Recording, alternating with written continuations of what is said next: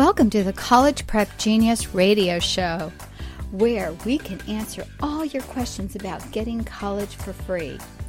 Today, your host is Jean Burke, the author of College Prep Genius, the no-brainer way to SAT success, and you can find her at collegeprepgenius.com.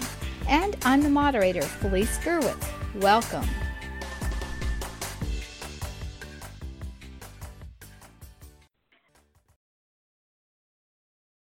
Hey friends, and welcome. This is an episode of College Prep Genius, and you can find today's show notes at collegeprepgenius.com/podcast.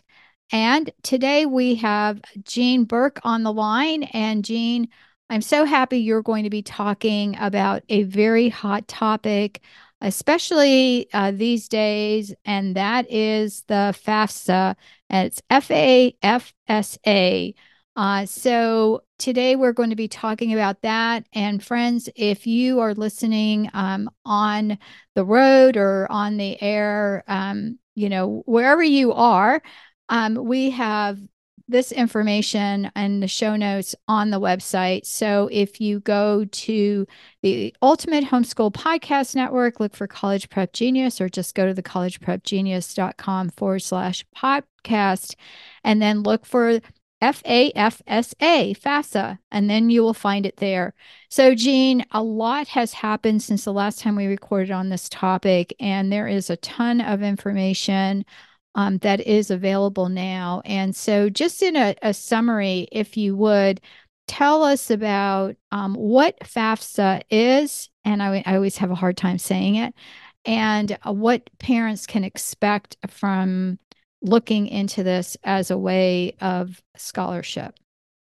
Well, thank you. And so here's the thing about the FAFSA. Right now, we are right now in early January, and as promised from 3 years ago, the FAFSA was changing. They were going to have this sweeping, very labor-intensive update from all the prior versions, and it was mandated by Congress.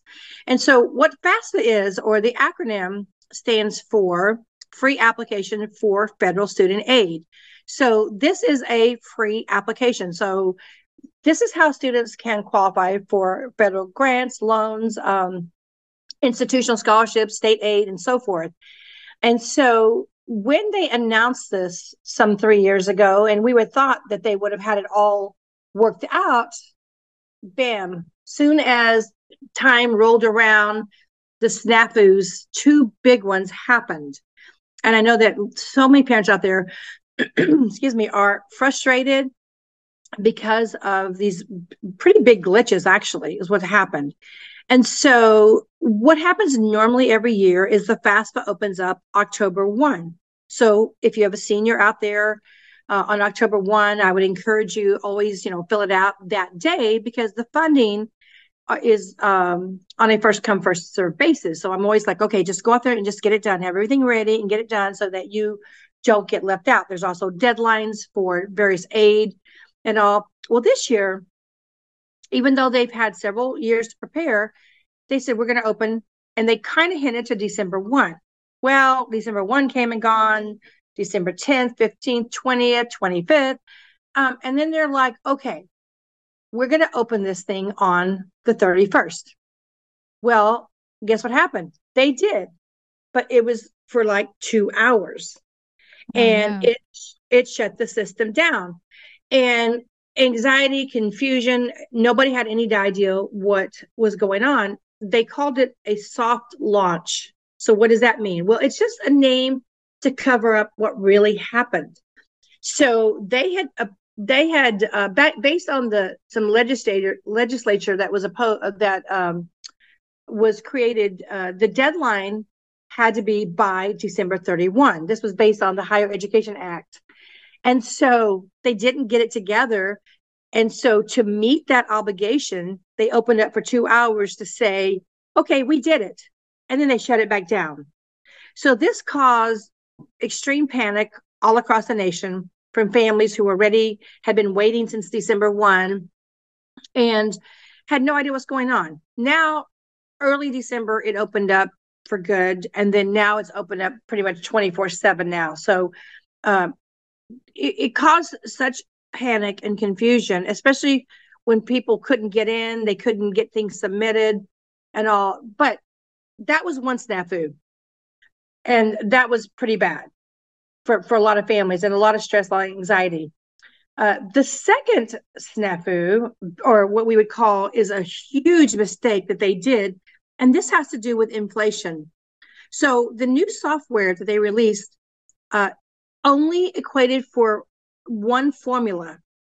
And what this did was this caused a huge flaw in the system. So there's this huge mistake made on what's called the inflation index, part of the income protection calculation.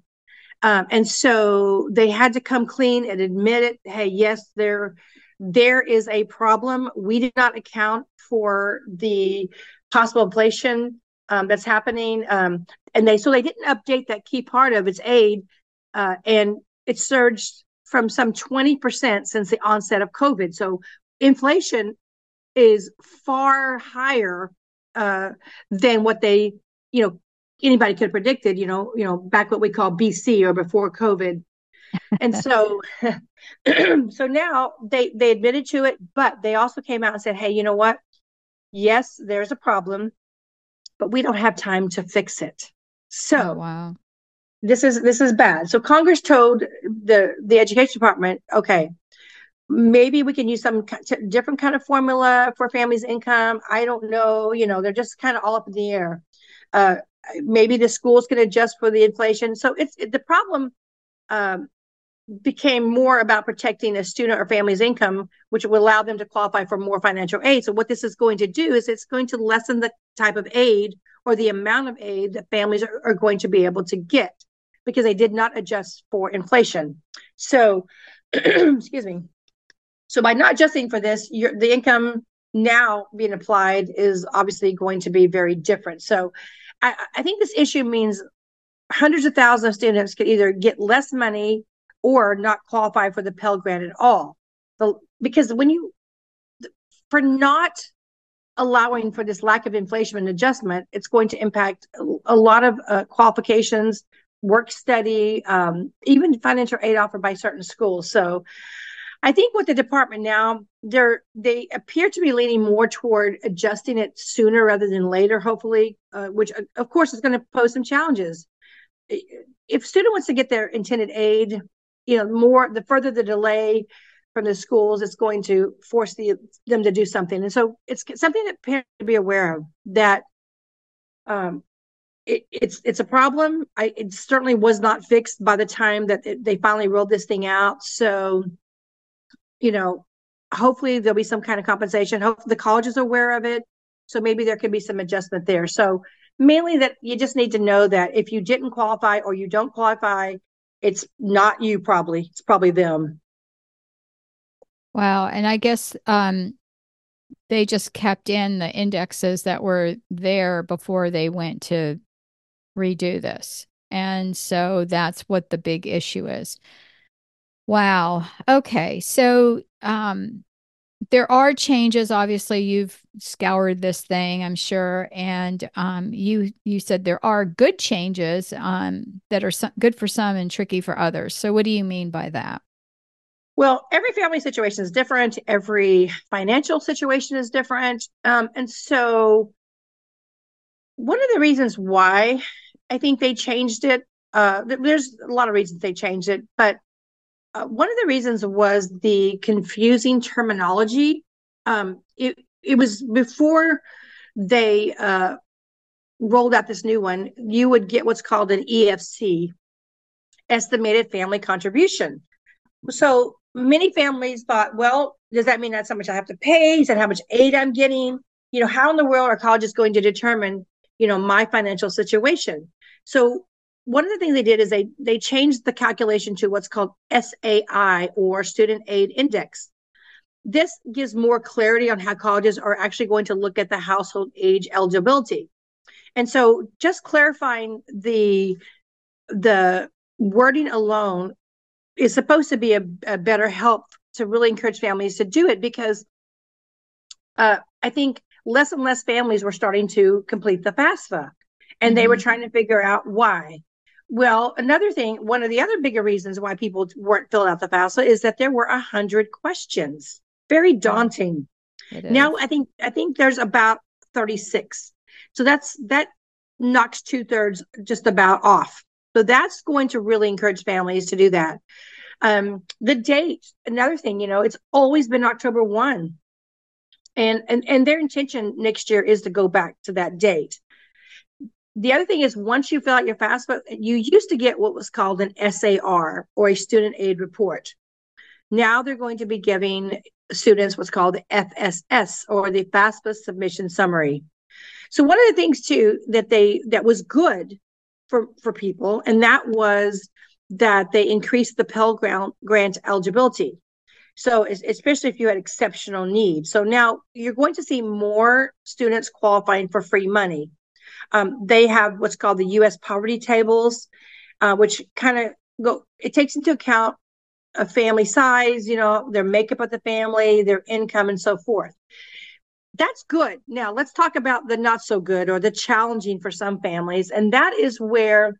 And I started talking about this a couple of years ago at some conferences, and telling them, again, before it changed, if you had more than one student in college, it actually benefited you greatly, because they would cut everything in half. And so that was, I would tell families, oh, go, I know you have an 8-year-old, but go ahead and put them in college now. So, you could both benefit. Everyone could, get that discount. But this is the one thing that really, for those of us who are, for lack of a better word, stuck in the middle, or the middle class, are getting the raw deal, because now there are no more discounts for if you have more than one student in college. So this is probably the worst thing that I have seen about the FAFSA, because most people have more than one kid, and most people have more than one kid in college at the same time. Now, Yeah. I have read that there are petitions to get it, to have it brought back. Hopefully that won't work for this year, but maybe that would be something in the future. And I think another thing to take in consideration is colleges know this, and a lot of them look at that and think, well, we can make some kind of adjustment, knowing that you no longer get that discount. The another change too was that a lot more schools are going to be using the CSS profile, the scholarship profile, and the college scholarship profile. That before this, there were about 400 colleges that do that. You can get more institutional aid that way by filling it out. The drawback of the CSS is that, yes, you may get more financial aid, more discounts, but you also have to add back in more of your uh, uh, I'm going blank here. Hang on. Sorry. Okay. The drawback of the doing the CSS profile is that you're going to have to add in more of your assets, as like your home equity and retirement, which you don't have to on the FAFSA. Another interesting change is that they don't distinguish between divorced or legal separation. It used, having that made a difference depending on your situation, because used to, it would default to the custodial parent, the one who pretty much had 51% of custody of the kids. Now it defaults to the one who has the highest AGI, or adjusted gross income. So now, that's that whole ability to be able to, help the parent. Generally, the parent who has the kids usually is the one that makes the least amount of money. So unfortunately, this could be a drawback for a lot of families. Now, another one good change that I find, a way to help families when they're preparing for their younger kids for college, is that there's now going to be no financial consequences for contributions made by other people toward your child's education. So let's say grandma and grandpa own a 529 plan that's not owned by the family who has the student, or the aunt, the uncle. This money actually is invisible financial aid.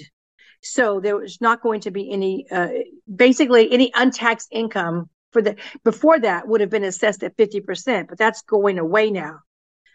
So this is a great way, and I'm not a financial aid or legal CPA. So I always tell people that, check, always get this confirmed with people who are licensed in that area. But this could play a huge part in someone gifting a grandparent. Let's say, I think you can now do it $17,000. You can gift each grandparent $17,000. You mean each grandparent can gift the kids? Yeah. Right. You, No, well, yeah. no, you as a parent, if you have money, you can gift it to the grandparent, and the grandparent can put it in a 529. Oh, okay. So you're So doing it yes, backwards, but yes, okay. exactly. Because now that's not going to be seen, is now more invisible. Oh, got it. So it's more of all it really is a tax benefit to the family, not to count that portion as income, because that's all Right. that really would be. Okay. Right, right. Okay. Another thing Okay. too is there is a tool called the IRS data retrieval tool. And so that is where you can have all your income tax information just pulled from your taxes, so you don't have to fill that in. Now the difference is now is that if you want money, if you want the income tax transferred over without you having to actually do any work, it now requires consent. Used to, you could just do it. Now this actually will benefit families who are either in a divorce situation or a blended family, because maybe one spouse doesn't want the other one to know what's going on. And so now it has to, again, you can't just go and blatantly do it. Another benefit is you can list 20 schools as opposed to the 10 beforehand. And when you were listing 10 before and you wanted to add another one, you would have to make sure the school got your information, and then you could delete it, and then you could add more. The fact that you can do 20 now is great. That's going to be saving a lot of time, a lot of frustration. And some other things too, I think is interesting is the what's called the roles based form. Um, this is where the student will have their So own login. spell that, Jane. Roles, ROLES dash based, BASED, roles based. So before, you could go on there, what parents would often do, and most parents fill out the application for their kids, even though it says free application for student aid, most parents have their own FSA ID, and they did all the work. And a lot of mistakes were made because it would say things like, what is your birthday? What is Hmm. your, dot, dot, dot. And they would think it was talking about them. And they would put their birthday in, although there was a parent section. And so those would kick back a lot of them and get rejected because they would put the wrong information in. Now you have what's called roles based form, where the student will have a login access and the parent will have a login access to their own section. And the kids have to give consent to the parent to be able to do this. So, or I guess invite them, so to speak. It's almost like inviting someone on social media to follow Hmm. you. You have to invite them in. The other thing too, I think the family size definition has changed.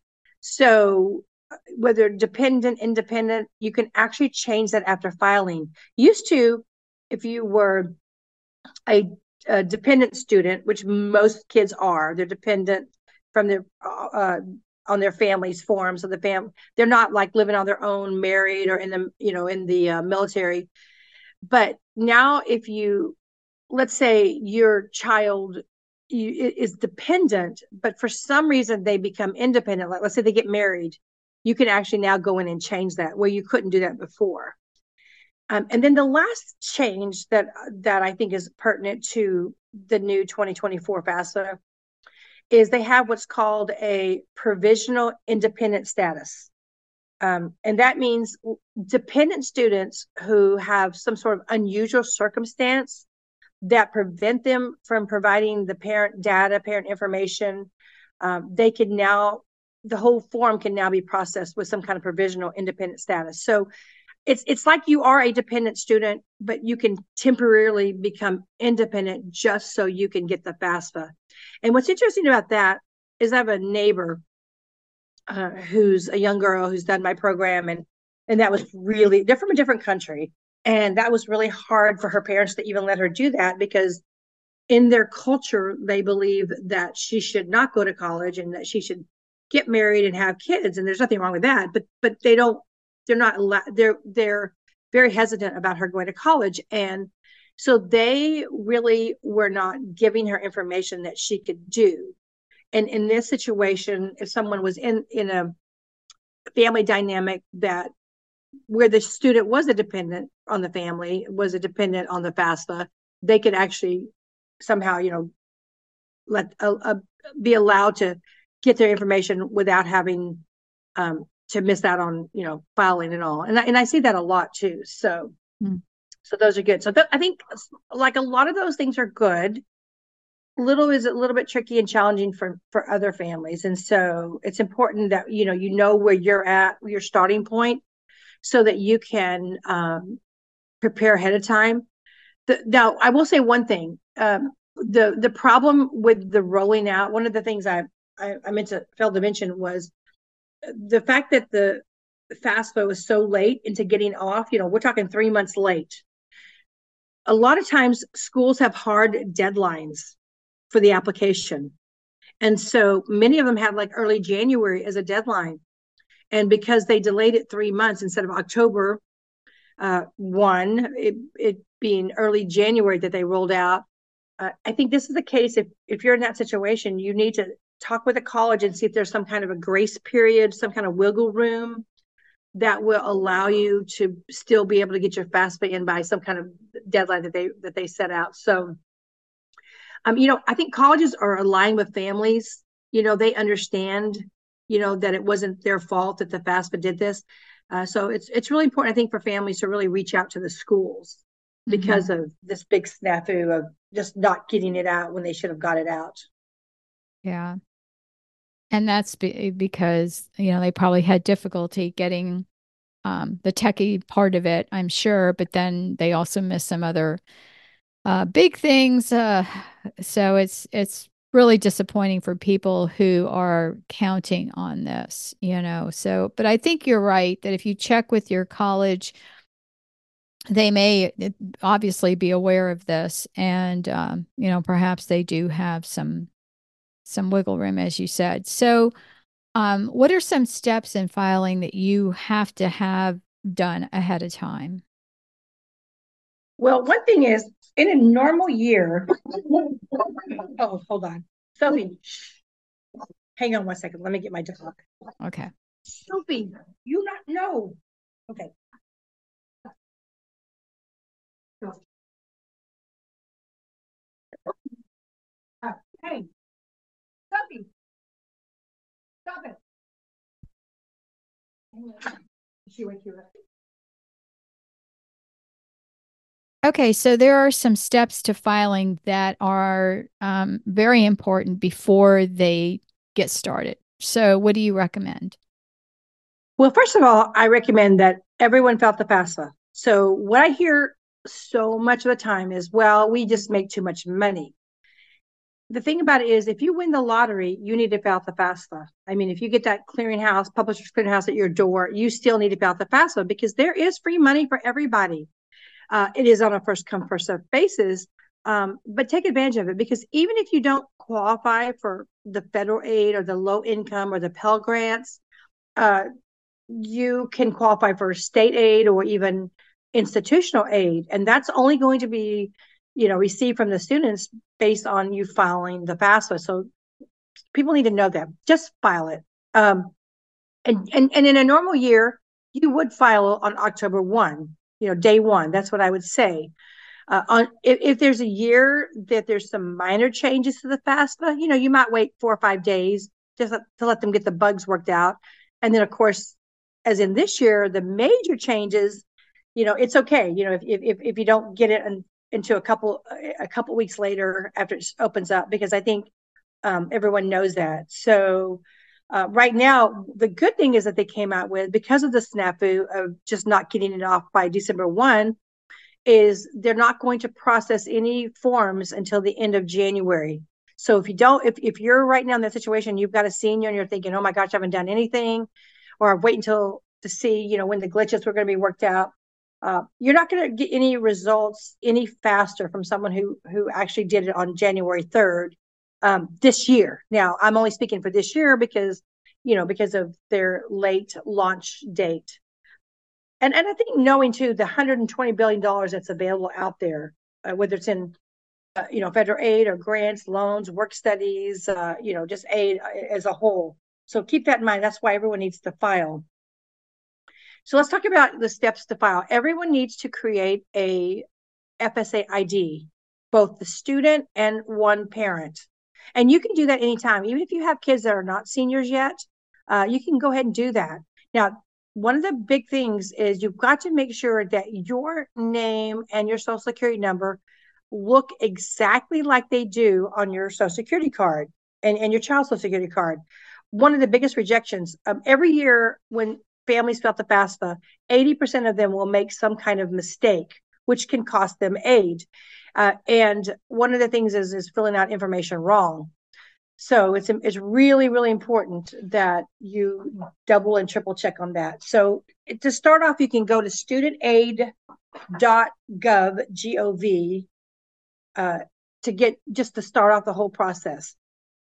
But one of the things too, I think is important to understand is that in the past, or again, BC before COVID, there was $2 billion left on the table. That's how many kids that didn't file that would have qualified for some type of aid or Pell Grant. And so there is money there. But I think people were really intimidated either by the fact that they didn't understand how to do it. They didn't think it's important. They thought they made too much money. So I think that's really something that people need to be really just enlightened on so that they can, not miss out on that. Now, if you go to the website FAFSA, FAFSA.ed.gov, you're going to find there's what's called a waiting room. And that waiting room is going to be there if it's somehow there's a lot of people filing at the same time. Just be patient, stay in the waiting room, and just wait and don't log out, don't get out of it, so that you don't have to go back and get back in line. And so there's going to be documents. Now the documents you can actually get ahead of time. Now I've always been a big believer, and I still am, on doing what's called a worksheet. If you can just Google 2023-24 FAFSA worksheet. It's a PDF that you can download, you can print it out, and you want to fill it out. You want to fill it out long before you do the FAFSA, because then you have fresh eyes that you can look at it. You can go in, you can get someone else to look at it to make sure you haven't made any mistakes. If you make mistakes, it can delay your whole processing. It could delay some money that you're going to get. But some of the documents that you're going to basically need are going to be completed tax returns, social security numbers for both you and your child, any child support records if you have those, knowing how much cash you have on hand the day that you file the FAFSA.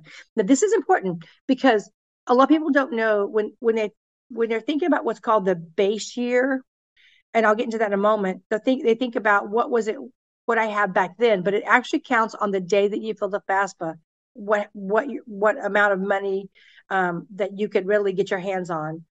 Also know your investments, your maybe some business and farm net worth. Used to, it took about an hour to fill out. Now people are pretty much saying, hey, it takes about 20 minutes. But the other thing too that can really help a family before they get started, and that is to go to what's called the Student Aid FAFSA Estimator. Now you can do this before or after you do the worksheet, but if you go to studentaid.gov/aid AID -estimator, then now this is not the FAFSA. And this does not have anything to do with Pell Grant eligibility or work study. What this is when you fill this out, it just helps you get an estimate of your SAI or your student aid index. So there's scroll down, it talks about cost of attendance, scholarships, grants, and that sort of thing. And you can even click from there to get your FSA ID if you haven't got it yet. And you can even click on that link there to go to the FAFSA as well. So, but these are things that you must do. I say must, but really, really, I highly recommend that you do It would long be before. helpful. Yeah. And then what does SAI stand for again? Student Aid Index. Okay. And both parent and student have to have the FSA ID before you fill out the FAFSA. Otherwise, you won't be able to sign it. Hmm. So that you want to do ahead of time, and you can do it from that one link there. Now, because the The, formula has, I'm the sorry. thing about your completed tax returns, we did do this when my kids were in college, and it really is seamless. You can give it's basically it's a government agency pulling from the IRS because we are always kind of like leery going, okay, so you've got our tax records. But they are available and they are that they're pulled in seamlessly because otherwise you would have to be bringing in it's just too many papers. Exactly. You know, Yeah. The data yeah, retrieval tool, yes, that that is, works well. yeah, that's the one I was talking about. You have to Right. give consent on that. Yeah, because you were So, saying that they need completed tax returns. And so obviously they're not going to have 2024 completed unless they're Johnny on the spot and have them done. no, no, no, So, no. They don't, right. So no, it's the past returns. yes, it's your prior. Okay. Got it. So this is what's important about what's called the base year. So if anyone's listening and you have a student right now who is a sophomore, they're sophomore in January and they'll be a junior in October. This is the year that's called your base year. And that means this is the tax return year that will be used when you fill out your FAFSA when your students are a senior. So there's definitely this is a whole other thing we could talk about sometime, but there's definitely some legitimate loopholes that you can actually do that can help lower what used to be called EFC, which is now the SAI now. That will make a difference. So what I tell people is if you have a sophomore that year, that's a time that you do not want to withdraw from your 401. You don't want to sell a piece of property or have some kind of big capital gains, or maybe if the husband is can get a big bonus that year, maybe you can delay till the next year. Because what's going to happen is when you go to fill the FAFSA on as a senior and they pull your prior, it's going to show that you made a whole lot more money than you really did. And so that's going to certainly knock you out of a lot of aid, if maybe even totally. So you got to be really careful with that. So yeah, they're going to pull out the prior taxes for that year. And you fill it out the child's senior year. Correct. You fill it out fall, and in this case, normally October, but of course this year ended up being January. But yes, of the senior year. Now the other thing too is when you're indicating that you are a parent, or maybe your students filling out, you have to really let them know uh, which one you are, depending on which section you're filling out. But you got to make sure that the name, the birth date, the everything follows exactly how it's written on the taxes. Because a lot of times, if you have a child who has a long name, like my son Joshua, but maybe he's always been called Josh, if any place you don't put Joshua in there or the full name, then that's going to kick it out as a rejection. So you got to be really careful. That's what's important to double check it, triple check it, get some fresh eyes on it. Um, they've also included gender identity now, though you can select prefer not to answer, which is, again, that's crazy. Same thing with race and ethnicity. You can check not to answer that as well. Um, so as I said, when your child, a lot of times students start filling it out first. And when they do, that's when they can invite a parent to the form. And they need to invite the parent to the form. Once an independent student invites you, then the parent's going to receive information about the onboarding. And then that's where a parent's going to come in and add their name and their birthday and all their information. But the consent to transfer federal tax information that one falls under what's called the parent financial section. Now, a parent, this I think is a big confusion for some families. A parent can fill out the entire form for the student on their behalf, but you have to actually indicate that from the very beginning that you are filling it out as a parent. But that's what most parents are going to do.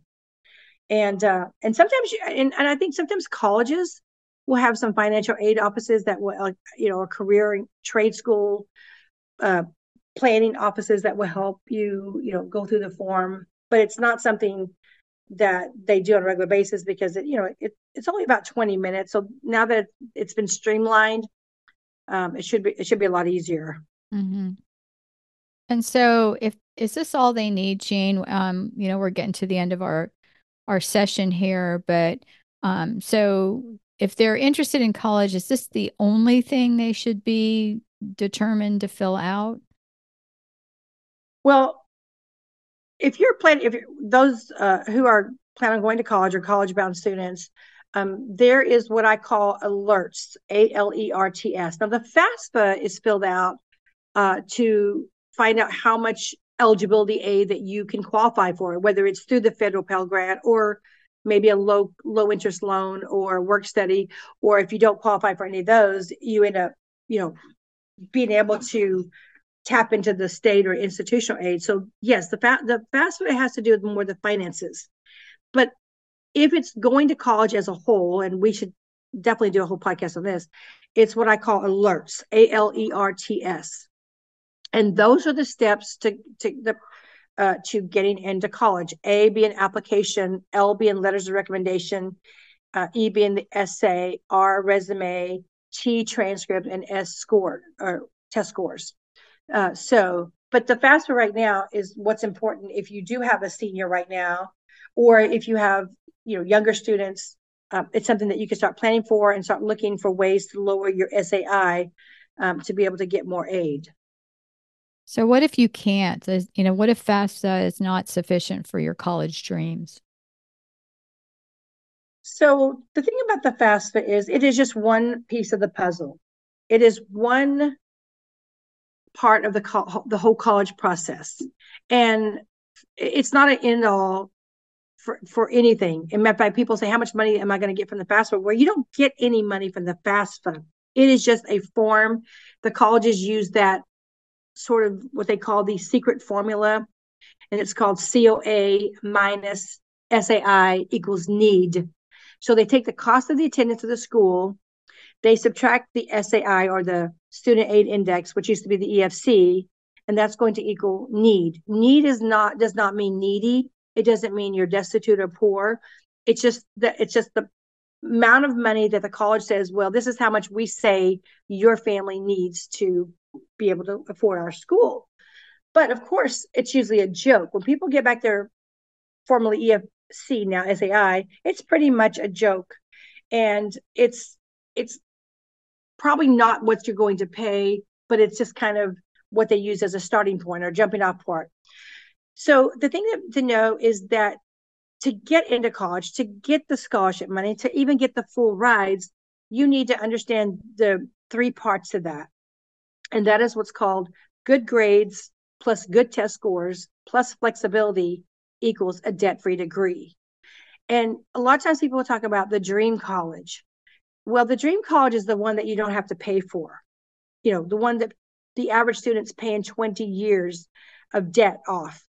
And I think you need to really get in that mindset that that I'm not going to spend 20 years paying for something that I did in 4 years. I mean, a lot of families, a lot of graduates can't get a mortgage or travel or start a business, or they're delaying having families or getting married because they're strapped with so much college debt. So it comes down to the fact that knowing that there are ways to go to college and get it paid for, and it may not be your Harvard or your Princeton, or it may be. I mean, sometimes the Ivy Leagues are more affordable for the middle class than some state school, or even free, based on the fact that a lot of, even like Princeton and Stanford, consider low income $140,000. So it's just knowing what's out there and knowing that the colleges are looking for those great applicants, because the FAFSA is a piece of the financial part, but you also have to be able to get in. And colleges are like the military. They play the long game. The military is not looking for cadets because there's many of them. They're looking for officers. And colleges are the same way. They're not looking for applicants. They're looking for supporting alumni.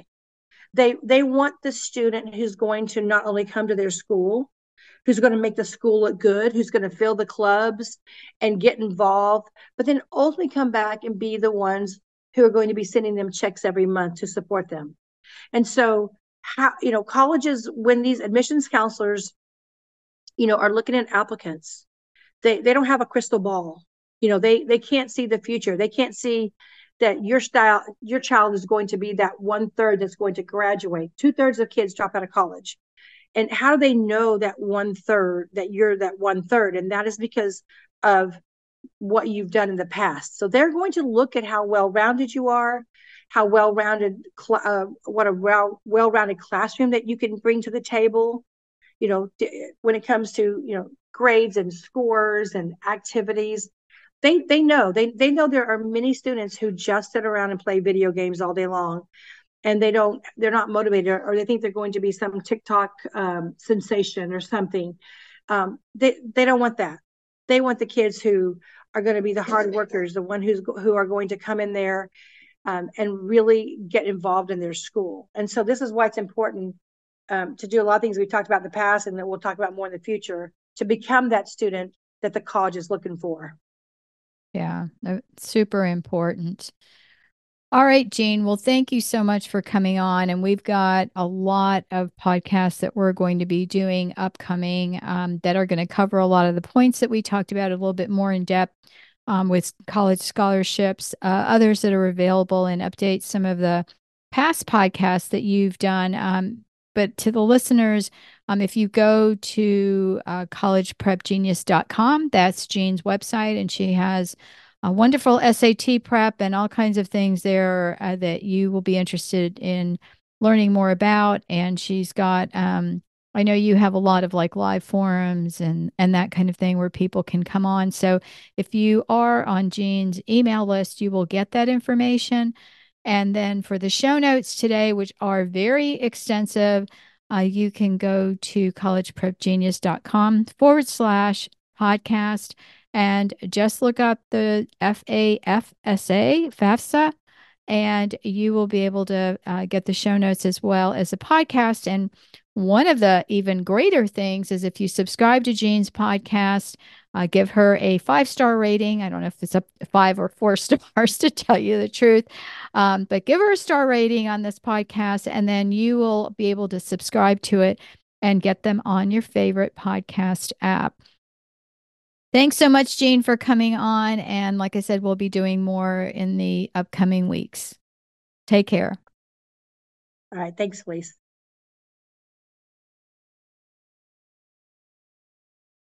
Well, thanks so much for listening to the College Prep Genius radio show.